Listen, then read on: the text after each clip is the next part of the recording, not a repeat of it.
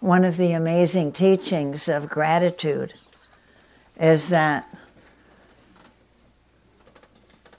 it does not depend, your experiencing it does not depend on external circumstances. I used to think that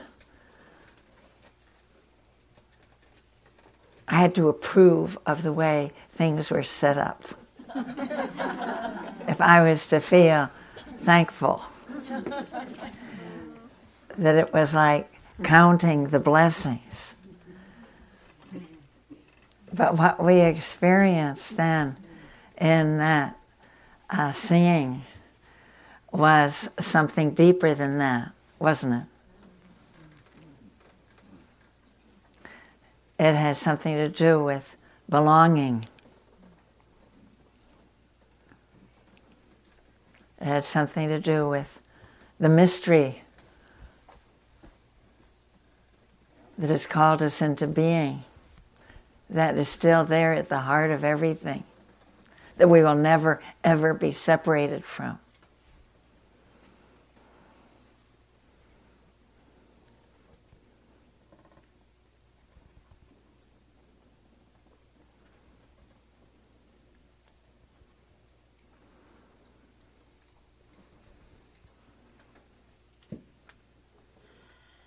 So in whatever the situation, when you're faced with a seemingly overwhelming task, when you're faced with needing to repair something that's broken,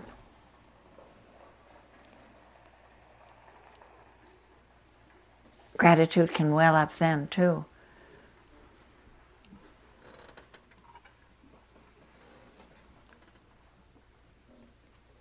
The capacity for that is in us. It comes with life.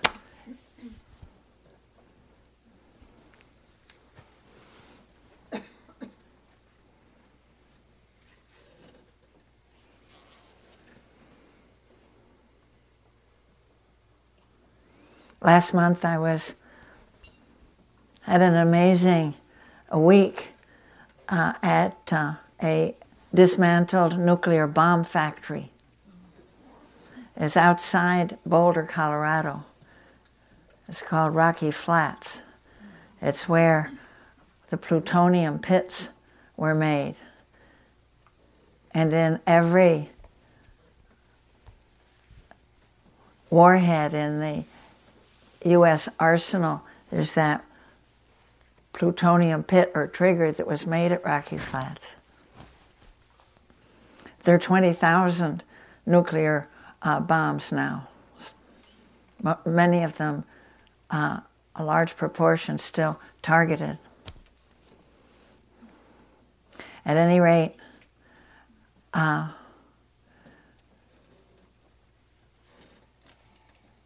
we did this work with a group of people of all ages who want to stop the Department of Energy from turning this area, which is laced with plutonium, for 37 years of making the triggers with a very sloppy management by Rockwell International and illegal burnings and the whole schmear.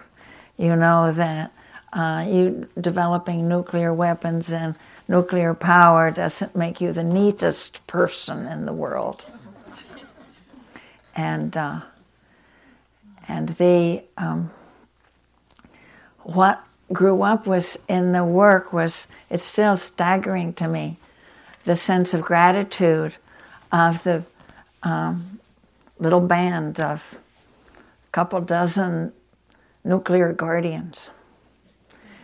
Huge job, because they want to stop the Department of Energy from turning it into a recreational area where children will play. And that's planned actually for all the weapon sites, Hanford, Savannah River, when they're dismantled, because that will show the world that it's been an okay operation. And At any rate, a huge job. And what came through that was almost intoxicating to me was the sense of, oh, good, we have something really big to work on. Yeah. And there was a sense of summoning up of the blood and an electricity in the air, a kind of, oh, my life has tremendous meaning. How good I'm so glad I was born to be here, faced with this, with all my senses and my brain and my good friends. And that sense of linking arms and being glad for each other,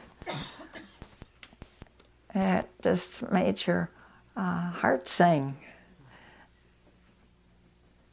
So things don't have to be just perfect for you to feel gratitude. And I felt that when I received this week a message from one of them, a young man named Seth, and he was writing to the others, and he said, dear friends, dear brother, sister, guardians, I want you to, he was announcing the next meeting, and there's several strands of what they're doing.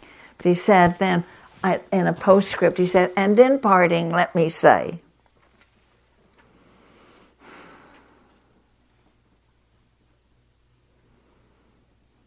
rest and be kind to yourselves. Feel within you the great winds of time. Feel how you are deeply rooted you are in the earth.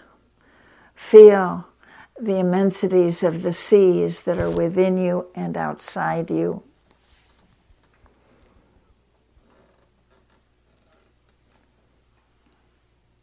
And he said,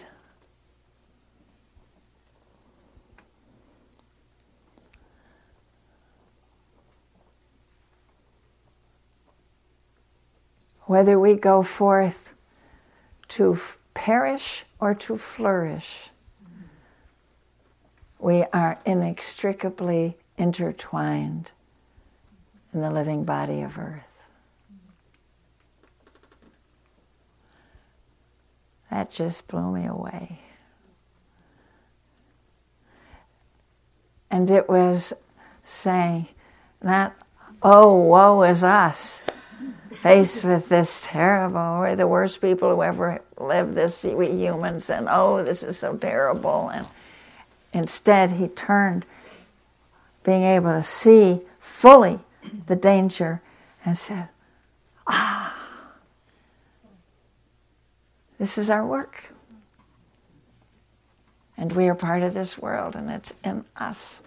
Whether we perish or flourish, we go forth inextricably intertwined. So I think of that as we move into this next station of the spiral of the work that reconnects, which is to feeling grounded now, grounded and gladdened with our gratitude for the gift of life. We use our capacity. We use our attention. We use our breathing lungs and beating heart. We use the rhythm of life within us. We use all that we are to see what is happening to and in our world and to our brother, sister beings. Because our world cannot heal unless we see it. This world cannot repair itself and cannot self-heal if we pull down the shutters and close the curtains and say, I won't think about that, it's too depressing. But strengthened by the gratitude, we even feel gratitude that we're here now. Isn't that so? Yes. So, with them, as with you, I shared the Shambhala warrior prophecy. And I'm going to share it now, and many of you have heard it from me because it's kind of my marching orders, and it comes from the Tibetan Buddhist tradition.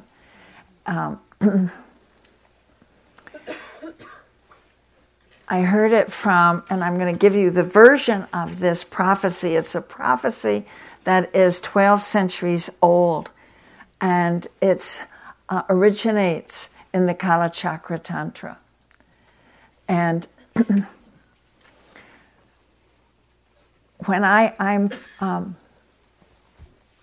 very close to, and my life has been greatly shaped and influenced by being part of a Tibetan refugee community in northwest India. And I've been linked with it since the mid-1960s when my family and I were there in India with the American Peace Corps. And I got to know them then. They had recently come out into exile from Tibet, fleeing the Chinese occupation. But it wasn't for till over 15 years later, when I was back on a visit in the early 80s, that I was visiting the community. They're partly lay people, about 300 lay people, 100 monks and lamas. And so they were talking about this prophecy. They said, you know, it seems to be coming true in our time, in our generation, even though it's so very ancient. And I said, well, what's it about? And they said it's about a very dark time, very great danger. Well, you see, I'm kind of apocalyptic by nature. And I said, oh. The Cold War had begun in earnest by then. So I heard 3 different versions of it. And the one that locked in, the one that I'm going to share with you, is from my friend Dugu Chogyal Rinpoche.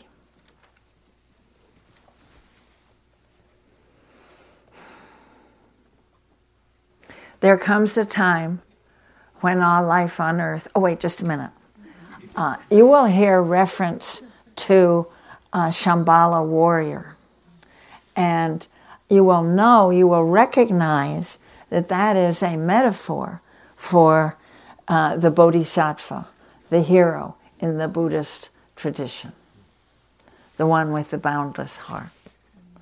The one, yeah, okay. All right, so these are as close, these are pretty much his words.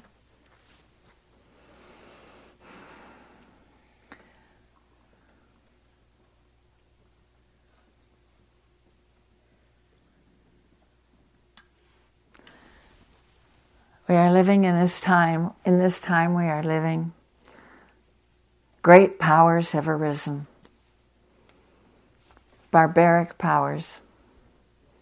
And although they waste their wealth in preparations to annihilate each other, they have much in common. And among the things they have in common are weapons of unfathomable devastation and death, and technologies that lay waste the world. And it is just at this moment, when all life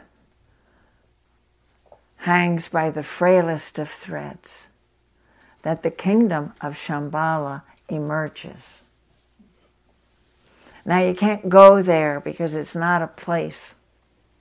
It exists in the hearts and minds of the Shambhala warriors.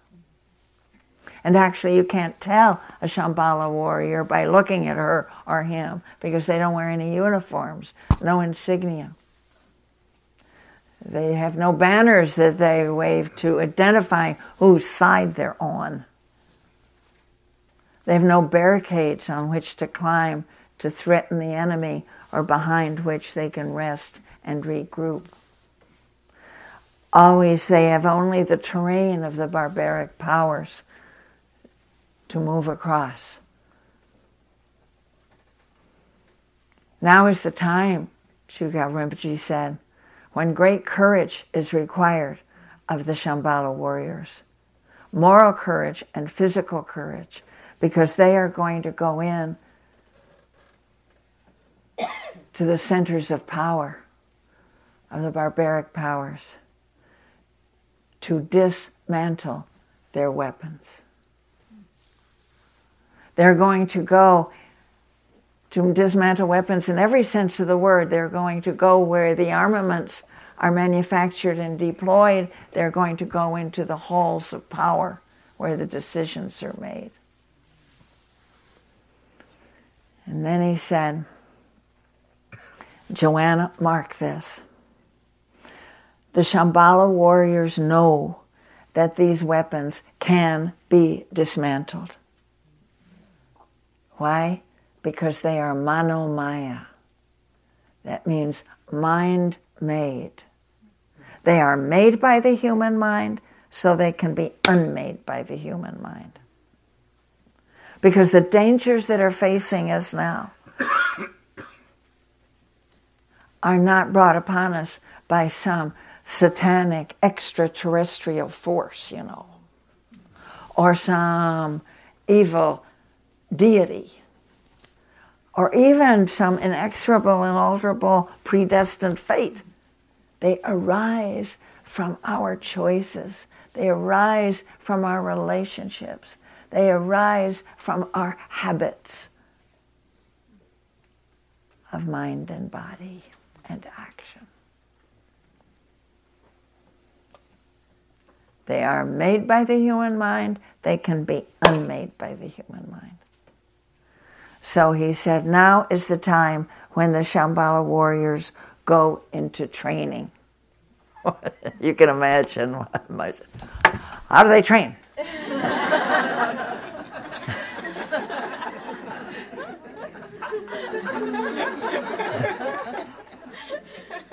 And he held up his hands the way the lamas in his community hold the ritual objects in the great lama dances of his people. And he said, they train in the use of two weapons. That's actually the word he used, two weapons. And then I said, what are they? And he held up his hands. One is compassion, and the other is insight into the radical interdependence of all phenomena. And you need both, he said. One is not enough. You need the compassion because that provides the fuel, the motive force to get you out where you need to go to do what you need to do. And what it boils down to is this: to not be afraid of the suffering of your world. And when you're not afraid of the suffering of the world, then nothing can stop you. You can go where you need to go to do what you need to do. He said, by itself, it gets very hot. It can burn you out. So you need the other weapon, the other tool. And with that, insight, understanding, wisdom into the inter-existence of all things, the radical, inextricable, just as Seth said in his little email this week, inextricably intertwined of all things, then you know that this is not a battle between the good guys and the bad guys. It's not about that. Because the line between good and evil goes through the landscape of every human heart.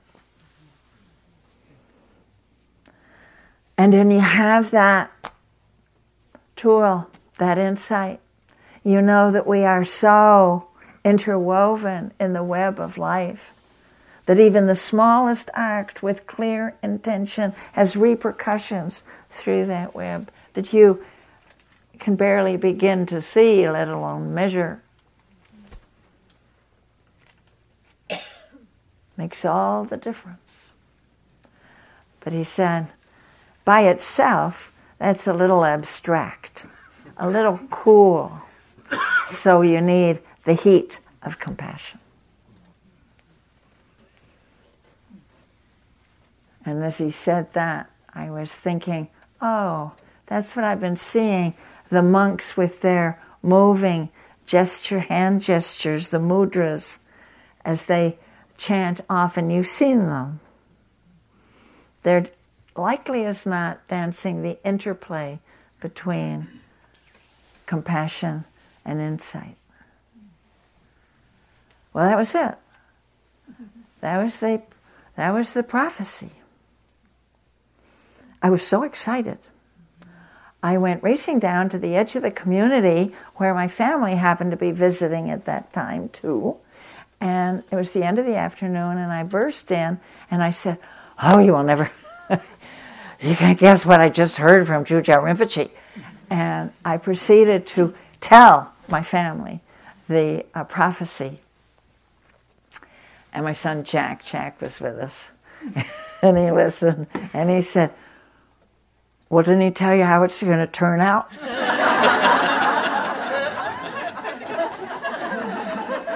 That is so good that you laugh. And I did too, and I said, oh, if he had tried to tell me how it's going to turn out, I wouldn't have believed anything. So don't you believe people who tell you how it's going to turn out. It's the fact that we don't know that is our awakening in this time. We can't wake up with it if we have it handed to us. No, it's too late. It's over. Don't bother. Or it's a sure thing. No, it's that not knowing that calls us to be and understand what we need to be and understand at this time.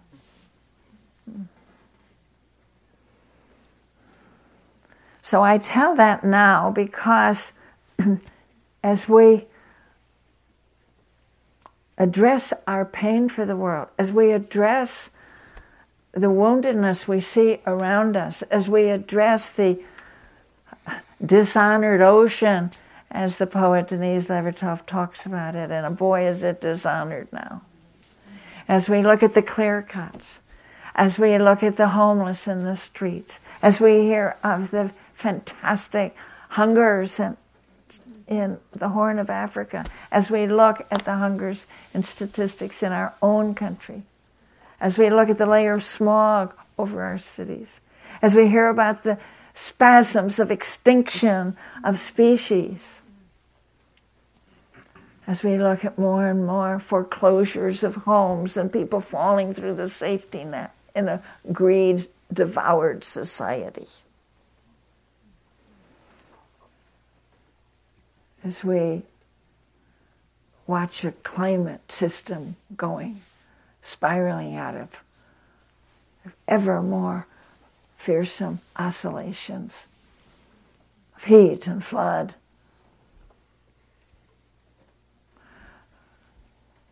As we allow ourselves to remember every minute of every day of these days, the war making, the trillions that we're spending, destroying the lands and the people in Libya and Iraq, and Afghanistan, and Pakistan with our drones. Oh, it's enough to break your heart. And your heart is breaking. But then the heart that breaks open can hold the whole universe.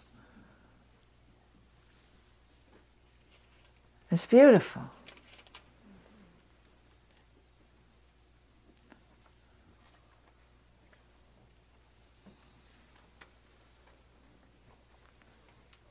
We discover the mystery and the wonder of our being able to suffer with our world.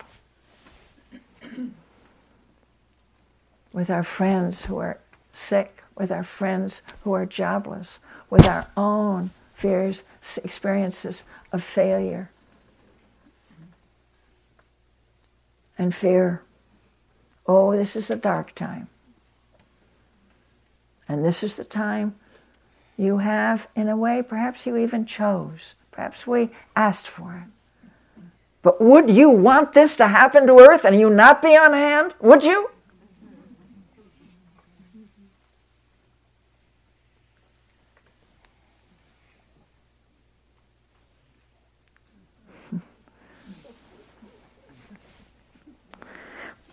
My grandfather did that once in a while. He'd yell.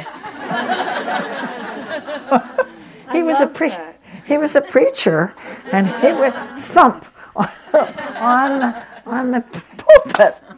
But the thing is, he thumped in order to, when he raised his voice, it was not to tell people they were bad, but to tell people how much God loved them. God loved you so much!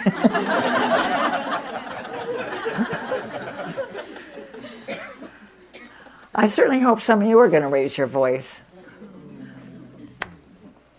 There's quite a bit to raise our voice about. So, my sweet sister here and I, we were getting pretty hot under the collar about some of the devastation happening.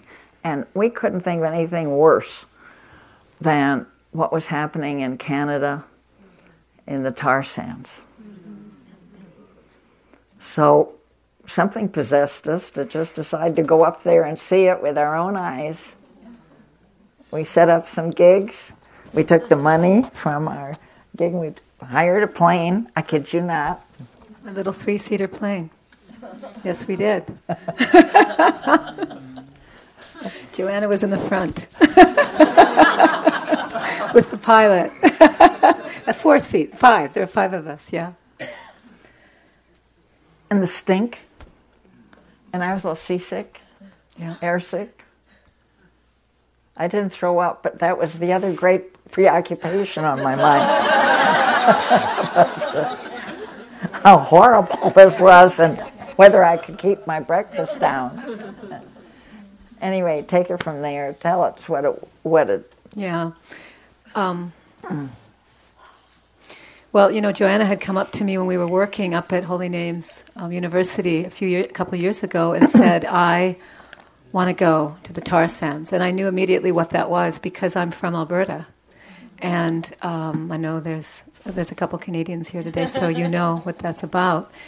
And how many of you have heard of the tar sands? Oh, wow, that's really good. So good.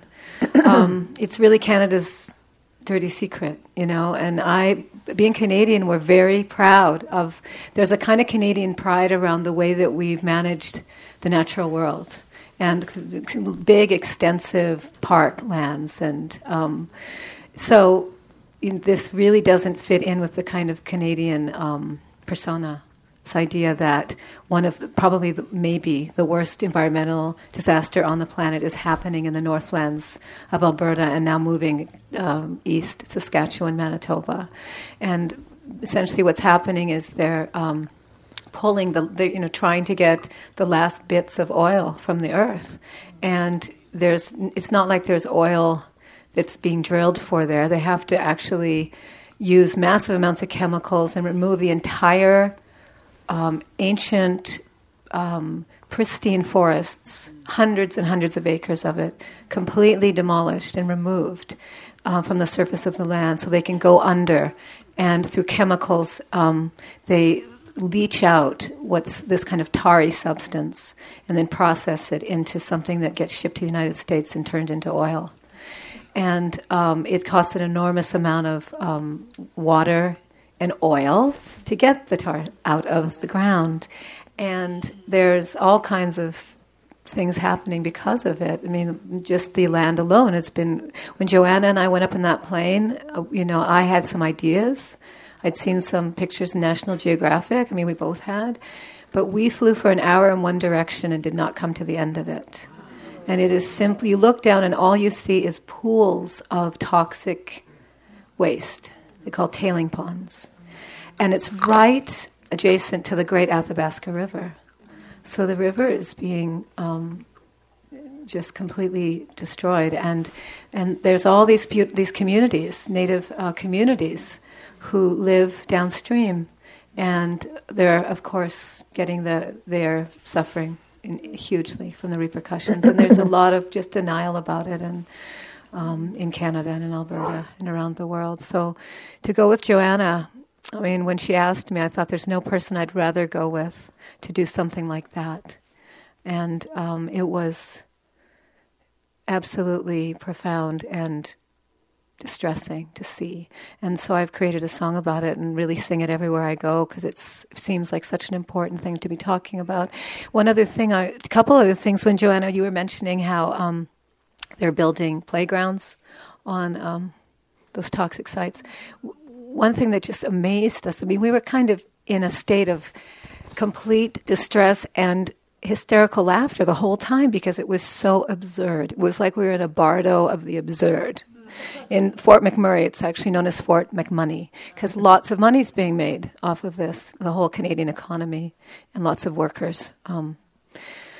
So they have these big billboards up that the corporations, Suncor and all these other corporations from the States and Europe are put up that say things like, Suncor leaving the land better than we found it. And they have this idea that they tell us they say they're going to plant trees and rebuild, and you're just looking at it going, what kind of parallel universe are we in? You remember those billboards? I do. I remember the next we drove along, they have these huge lakes that are with the effluent. Once they've pumped down these lethal chemicals, then they're put into these lakes. They don't know where to put them, and sometimes they don't. They're just earthen dams, and this is on a fly route of ducks and geese and migratory birds. And if they just touch down, they can't get up again. So they've tried all kinds of things. So no problem. We're just, and they have, and some of them they have cannons that they find, boom, as that's to scare away the migratory birds. But they don't.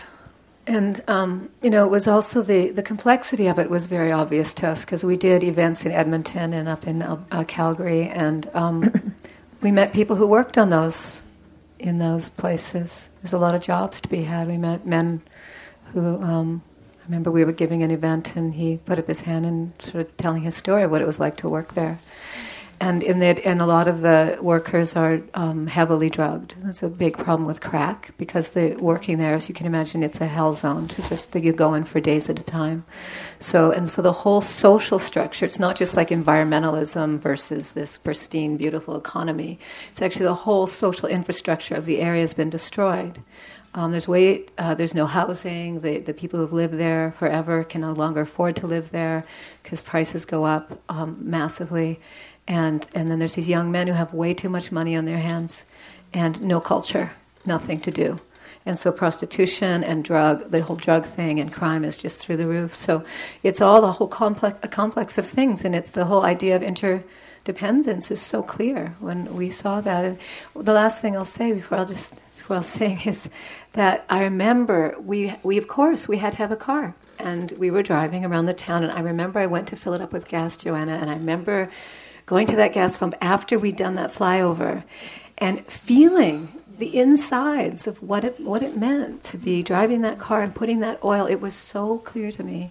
It was the most poignant moment of my life in terms of getting what the cause and effect of what we're doing and how we're all part of it, and that the solution has to come through all of us. So. The area is so big it can be seen from outer space. And most of the tar sands, this muck that's brought down, is to the U.S., for the U.S.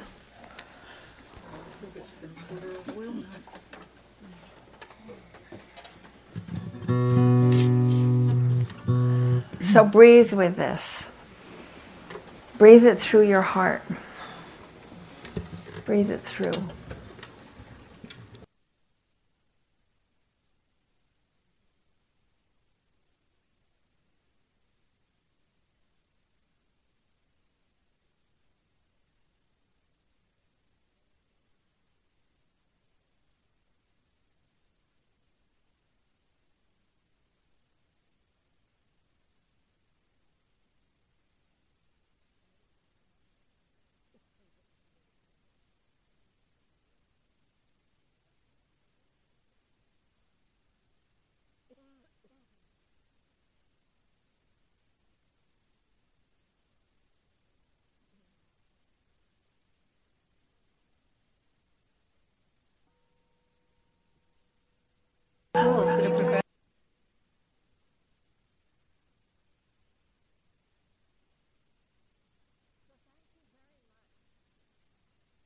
Thank you very much, and thank each other. And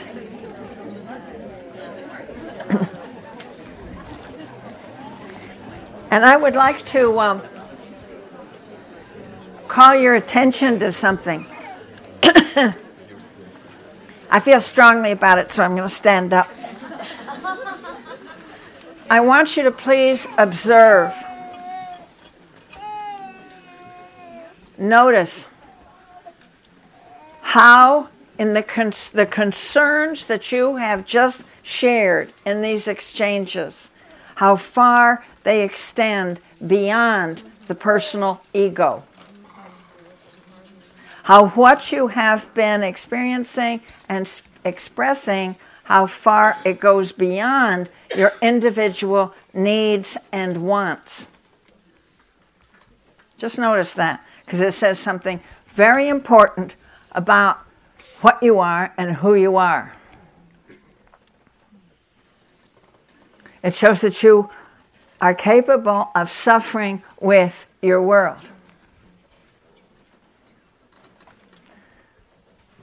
And of course, to suffer with is the literal meaning of compassion. You are a compassionate being. This is very important to notice in modern-day American culture, which still tends to reduce people's distress over social and ecological conditions to a kind of personal pathology. Again and again and again, it is interpreted as, in terms of your biography, or some little hypersensitivity, or you were toilet trained too early, or you were, it's that time of the month, or what have you.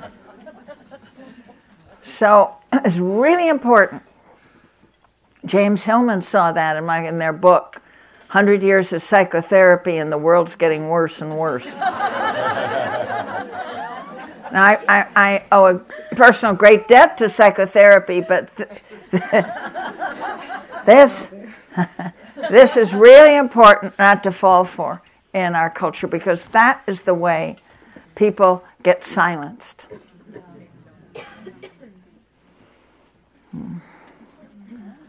Yeah. So you are, it takes courage to suffer with our world. It takes courage not to be afraid of the suffering of the world. You're evincing a strength. And you are actually, that's the definition, is it not, of the bodhisattva, the one of the boundless heart. Hi, bodhisattvas. So I would like to close this morning with a poem, and then we'll have some announcements from Sean before we go to lunch. This is a poem that has meant a great deal to me, that honors the great pain that we're in and the darkness that we're in, and also how it can transform us into, take us in to our true nature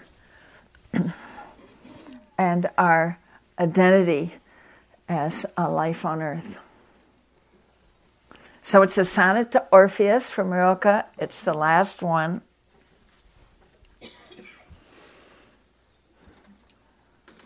Quiet friend who has come so far, feel how your breathing makes more space around you. Let this darkness be a bell tower, and you the bell. And as you ring, what batters you becomes your strength. Let this darkness be a bell tower, and you the bell, and as you ring, what batters you becomes your strength. Move back and forth into the change. What's it like, this intensity of pain? If the drink is bitter, turn yourself to wine. In this uncontainable night, be the mystery at the crossroads of your senses, the meaning discovered there. And if the world has ceased to hear you, say to the silent earth, I flow. And to the rushing water speak, I am.